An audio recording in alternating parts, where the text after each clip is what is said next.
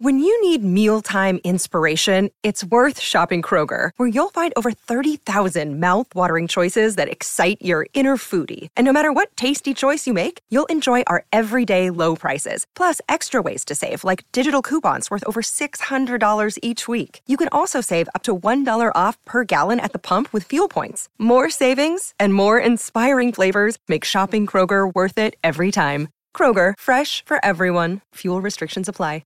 Another day is here, and you're ready for it. What to wear? Check. Breakfast, lunch, and dinner? Check. Planning for what's next and how to save for it? That's where Bank of America can help. For your financial to-dos, Bank of America has experts ready to help get you closer to your goals. Get started at one of our local financial centers or 24/7 in our mobile banking app. Find a location near you at bankofamerica.com/talktous. What would you like the power to do?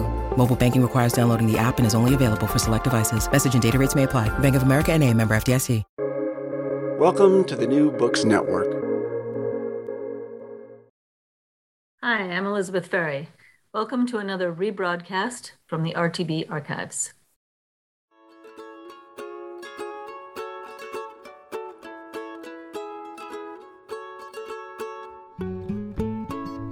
From Brandeis University, welcome to Recall This Book, where we assemble scholars and writers from different disciplines to make sense of contemporary issues, problems, and events. I'm John Plotz, and our RTB virtual guest today is the poet and naturalist Elizabeth Bradfield, who's the author of several amazing books, including Toward Antarctica, Once Removed, Approaching Ice, Interpretive Work, and a recent collaborative work called Theorem. She's my colleague, my amazing colleague at Brandeis University in English and Creative Writing, and she's also founder and editor-in-chief of Broadsided Press. And for the past 20-some years, she has also worked as a naturalist and guide. So Liz, hello. And Hi. Hi. Thank you so much for doing this from your cozy Cape Cod Erie. My pleasure. Thanks for inviting me. Yeah. So Liz, I should say this is another installment of our Books in Dark Times series, which asks what books we turn to for guidance and sustenance and engagement at moments like these. And the series as a whole takes its inspiration from Hannah Arendt's idea in Men in Dark Times that, even at the darkest moments, you can find sustenance from the thought that things, have been better and will be better in the future. And just a reminder that the question we're asking you today, we're also asking our listeners as well. So we want you to think about what sustains and engages you, what pushes and prods you, and maybe, what makes you want to get out there and do things in the world again. So Liz, can I just start off with some of those general questions I started you with in advance? Like, what books give you comfort and why? Comfort or joy and why? Well, I find myself pretty scattered right now. So I love to dive into novels, but I don't have the mind for it right now. So I'm turning, not unsurprisingly, to poetry. I actually skipping through a bunch of different books. Different little things in the news are sending me to different books on my shelves. Evan Boland's death a couple days ago sent me back to look at all of her work, which is just so phenomenal. And the resonance of a poem of hers like Quarantine in this moment. I mean, it's such a heartbreakingly beautiful poem. Can we say more? I'm so glad you mentioned her because I was just reading her obituary this morning and realizing even though I teach Irish literature, I don't know as much about her as I should. So can you tell us about Quarantine?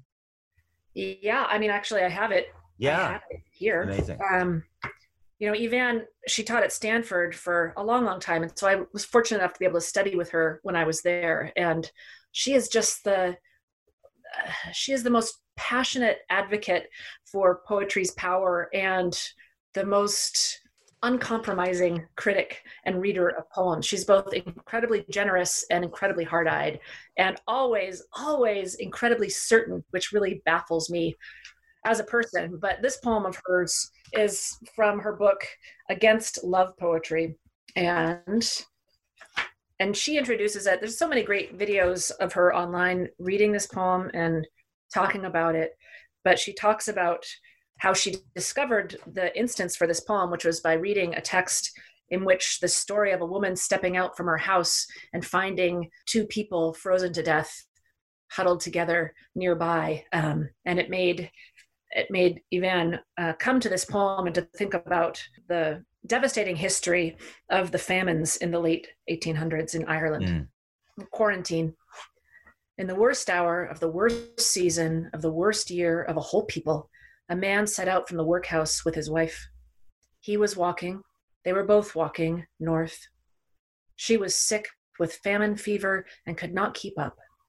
He lifted her and put her on his back. He walked like that, west and north, until at nightfall, under freezing stars, they arrived. In the morning, they were both found dead, of cold, of hunger, of the toxins of a whole history. But her feet were held against his breastbone. The last heat of his flesh was his last gift to her. Let no love poem ever come to this threshold. There is no place here for the inexact praise and the easy graces and sensuality of the body. There is only time for this merciless inventory. Their death together in the winter of 1847, also what they suffered, how they lived, and what there is between a man and woman, and in which darkness it can best be proved. Wow. Liz, that's amazing. Almost broke down crying in the middle of reading that. Thank you. What does the word proved mean there in that final word? I've been baking a lot, so I think about proofing. And is it that sense? Being proved, tested, attested? Yeah, I mean, in the way that tested, I think, right? I mean, yeah. If you were sick and starving and huddled together outside to have, to have the last act of your life. Yeah. Sorry, it's making me cry. No, it's an amazing poem. Generosity, to be one in which, in times of trouble, to have love be your final gesture. It's just, I think that's what she means. Yeah, that's incredible. When we talk about Irish literature, we talk a lot about the Troubles and how the Troubles is a word for one time in Ireland, but it could be a word for like many decades in Ireland. Like there's a lot of troubles there. Yeah, for sure. I love the way Yvan Boland, she brings together the personal details of lives, but she doesn't ignore the historic political context that shaped them. And so there's bridging of, it's not quite confessional, although that's in some of her poems, but this awareness of how the personal is politicized, or how politics shapes the personal. And it's done in such a beautiful and natural way. It's not forced at all in her poems, but again and again, she finds the right moment to turn that screw and let us really examine how these things work with each other, really. Do you know this woman, Maeve Binchy? I'm just reading Circle of Friends. Yeah. She's amazing. And she's such in a way, like, I mean, I say light, but not in the sense of lightweight. Like she's so enjoyable and kind of soap opera-y and engaged in a melodramatic set of plots, but you always know who's Protestant and who's Catholic, who comes from the great house, who comes from down the village. When there's a house that doesn't quite belong to the village or to the great house, you know who lives there and why their story is different. That sense of provincial possibility of locating people and relationships to one another very easily. Yeah, I think about just listening to that and thinking about it, that I think it's one of the things that I love about living where I do, living out here on the Cape in Truro, in Provincetown. And I feel like I'm able to map that much more acutely than I would be in a larger community. You know what I mean? The person who's checking out my groceries is also an amazing artist. And I know that, because the town is small, or who has a summer home and how are they buying the influence for the, you know what I mean? All of those power dynamics and the services and disservices of a community feel really visible. Yeah. So Liz, are you a fan of any of these books that kind of poetry that like Winesburg, Ohio or something, or Spoon River anthology rather, like poems that just kind of like summon up a whole set of people and their relationship to one another? Yeah. I mean, I love a project book, a book of poems. That I always read books of poems start to finish, like as one would a novel. And I enjoy that unfolding. And I love a book that has a real focus, whether it's a community or, a set of obsessions or a historic figure. So I do. And I think what I like about things like Spoon River Anthology is that fractal view of a community. Yeah. Just having these flashes of people and and the gaps between those flashes being something that I get to map a little bit, that's left for me to fill in. I think that's part of what I enjoy about that type of collection too. Yeah. Wait, can you say more, Liz, about other project books? Because like I was thinking, you made me think of the Louise Gluck book about Persephone and Demeter, which Aulus, is that what it's called? I can't remember. Yeah. So that doesn't sound like you're a fan of that, or that's not one that does it for you. But that book really worked for me as a project book. No, I think, I think when I think of Louise Gluck, I always go to the Wild Iris. Wild Iris, yeah. Mm-hmm. Of her collections. But honestly, I haven't read her as deeply as some other poets. But, I'm thinking right now of Brian Tier's book, Doomstead Days, that I just finished. It's a new book. And Brian Tier is just an amazing writer and thinker. And a lot of the poems in Doomstead Days, he's engaging with climate change. But he's looking at the way the body's frailties are mapped onto the landscape's frailties. He looks at the first public disaster he witnessed, which was an oil spill in San Francisco Bay. He talks about his own illness and the pharmaceuticals in his body entering into the world, and just this mix of the permeability of the self and the world. And a lot of his poems are composed on these long walks. When we go through high school, we get taught about like the different forms of poetry: lyric poetry, epic poetry, dramatic poetry. Is that length point you're making, like, are all of the poems you're talking about, would you call them lyric? Or do you think there's a way in which the longer poem kicks into a different genre? Or, I guess I don't know if people even write epic poetry nowadays, but. Well, sure. You think about Derek Walcott's Omeros. Yeah, I was thinking about that. It's not just a project book, right? That is a poem. Yeah. The poem. And Merwin's The Folding Cliffs. I mean, that's amazing. Looking at early contact Hawaii and the devastation of leprosy on the islands. The Folding Cliffs. Wow. Okay. Mm-hmm. Yeah. It's an amazing book. Yeah. But so those are deliberately epic, sort of book-length poems, right? But then you're talking about, I don't know, lyric piled on lyric or something? Yeah, I think often that happens. And I think, and when I was in graduate school, one of my teachers was Linda McCarriston, and she talked a lot about the lyric impulse versus the bardic impulse. So not thinking of lyric as a short thing necessarily, but the lyric as the self reflecting upon the self, whether it's in resonance with a cloud or whatever.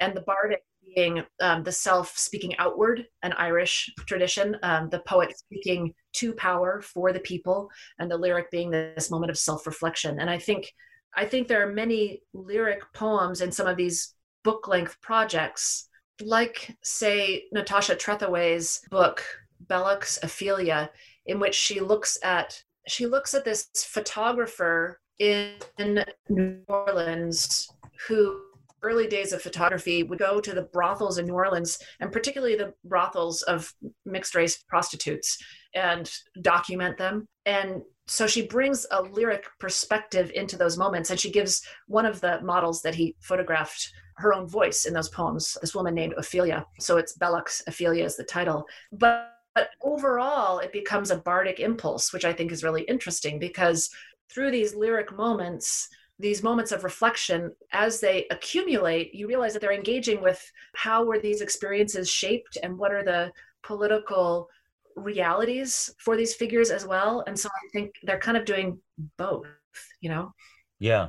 So let's to say more about the bardic, like, I feel like there's a distinction. Oh yeah. Isn't it Yeats's distinction? We make of our quarrel with others politics. We make of our quarrel with ourselves poetry. So you're actually this is different from that Yeats distinction, right? Because you're saying there's a bardic impulse that is poetic, but is actually could be a quarrel with others. It doesn't have to be navel contemplation. One of the things I'm really turning to as a reader these days is not even narrative nonfiction, but field guides. Field guides. Yeah. The Guide to the Nests, Eggs, and Nestlings of North American Birds. I could read that all day long, To say more about that, like, what does it do for you? Is it a substitute? Does it put you out there? Well, it gives me this little satisfying bump of feeling that I'm learning something, which is fun, instead of just sitting around. And but also I think it's partly because it's spring too, right? And migratory birds are coming through, and I just start thinking about there's so much that I don't know about so much. Yeah. So hear a bird, look up the bird, read about the nest. I find the you know what I think it is? I think also the form and the structure of a natural history guide, where you have these categories and they're each kind of answered in detail.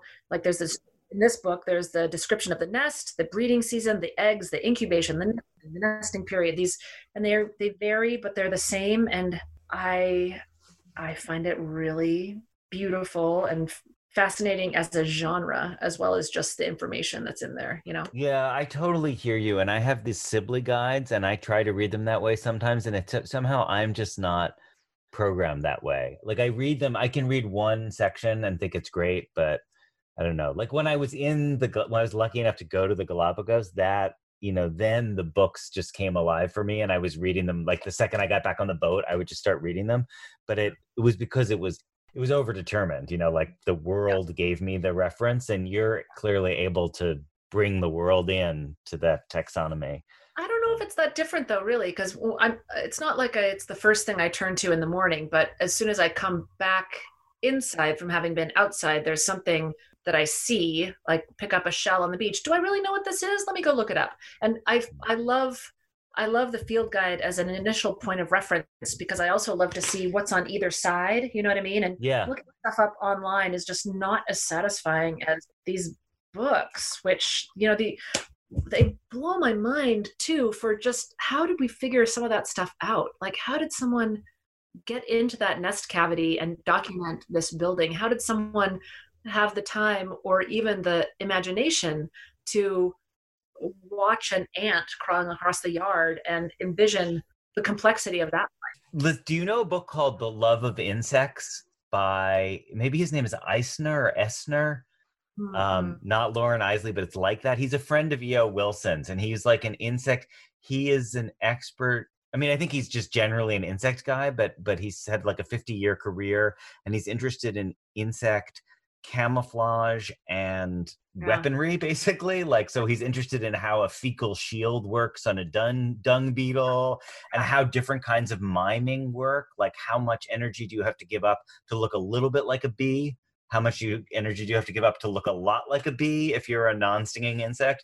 Wow. Oh, and it's just amazing to me how we can know those things. I know, especially animals that go through radically different life stages. Like I was reading about the life stages of echinoderms the other day. So starfish, urchins, sand dollars, and to figure that out in the ocean, that you have this tiny planktonic creature that looks a little bit like a space capsule, and then the later form is growing inside of it and it turns itself inside out like a sock and becomes an urchin. I mean, it's how did anyone, I don't know. I know, and we make fun of people for calling barnacle geese. I'm like, listen, geese coming out of barnacles is actually not as crazy as some of the things that actually happen. Like that one happened to be wrong, but totally true. By the way, it's Thomas Eisner, For Love of Insects. You should check it out. Even just the images are unbelievable. I wonder if that guy is still alive. It's just, he figured out like how hot the spray is that comes out of beetles. Like it's 227 degrees or whatever. Oh my God. It's amazing. Yeah. I love that. Me too. So Liz, I think lots of people listening will want to know, since we often talk about childhood books here, so people will want to know kind of like, it's like the childhood of the poet question. Like when you were a kid, did poetry turn you on? Do you remember early books that did turn you on? I love to read. I was super obsessed with all the series books, any ones I could get my hands on, right? Yeah. A book and series, Nancy Drew or the Boxcar Children, or for me, it was Trixie Belden. It was kind of this, she was a schoolgirl Seamus, she was a young detective and kind of a tomboy, and she was running around doing this stuff. I loved Trixie Belden. Trixie Velvet? Belden. Wow. Belden. Amazing. Yeah, she was great. But I didn't know, we had Children's Garden of Verse and we had some Shel Silverstein around the house, but poetry wasn't the thing for me then. I will say that I still love love reading young adult novels. I actually just read, that's a book that I still can fall into in these moments. A friend who is a bit younger than me and who grew up in Austria, we were talking about books, and she asked if I had ever read The Giver. Do you know this book? It was published, I think, in 94, we found out. And I had never heard of it. It was beyond my, young adult reading days. I was being very old. Lois Lowry, yeah. Yeah, I just read that last week. And that was the kind of book that on a rainy day, just put me on the couch and don't talk to me, you could fall into. And I love it. So what was your aha moment with poetry? Like, did it come in formal education, or did it come just like out in the world? Like what poetry like lit a rocket under you? Well, I mean, I think there's a double-pronged answer, like when I was young and in school, we get these assignments like, oh, you could do a haiku instead, or write a poem from the perspective of this historic character. I was like, that sounds easy. I'll do that.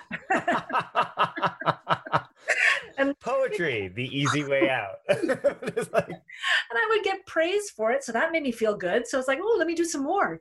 But I didn't really feel it as a driving passion then, not until really high school, when there were a lot of feelings that needed dealing with. And poetry for me felt like the place that gave me permission to have big dramatic feelings. And then it became really a lifeline. And then, but I don't think I really seriously considered trying to always write or be a poet in any way, shape, or form until I took a workshop in college as a freshman, and we had to revise. And all of a sudden, the logic side of my brain that likes puzzles and that likes order and surprise met the emotional part of my brain that likes beauty and sonorificness. And that playing that felt, the video game of the time was Tetris, which I also love. Just oh my God, I love Tetris. Yeah. That's so fun. And that's what revision of poetry started to feel like all those little pieces just coming together and building something. And then I was hooked. Yeah. Wow. So is there a poet who stood for that for you? Like you were reading a poem by Elizabeth Bishop and you saw, oh, this is how it's done, or you saw a revision, nothing like that? Okay. No, I mean, I think it was being forced to do it to my own poems. Yeah. And even just seeing in a workshop, the teacher, she was a graduate student at the time, Shelley Withrow, she had the best accent, and being in and having her re-envision a poem, it felt like a superpower to me. Like, oh, what if you put the end at the beginning? I was like, oh my God, you just blew my mind. You can do that? Wow, that's great. Do you ever translate, Liz? No. I was just wondering, in the puzzle side of things, it sounds like that might be appealing, but yeah. Mm-hmm. Unfortunately, I mean, I have rough Spanish and rough Italian, but I don't have a depth of knowledge of another language. And yeah, I think that energy, that puzzle solving energy in relation to poetry, is maybe more what I put into broadsided and pairing the literary and visual and design in mind too. Yeah. So Liz, maybe like a final question. I love the way you talked about reading a sort of a whole book. So is there a book you want to leave us with? We sometimes call this the recallable book, which is basically like a book that, if this conversation got you thinking, what's the book you would pull off the shelf? You've actually given us a ton of different things, but, I wondered if there's one book that hasn't come up that you wanted to go to bat for.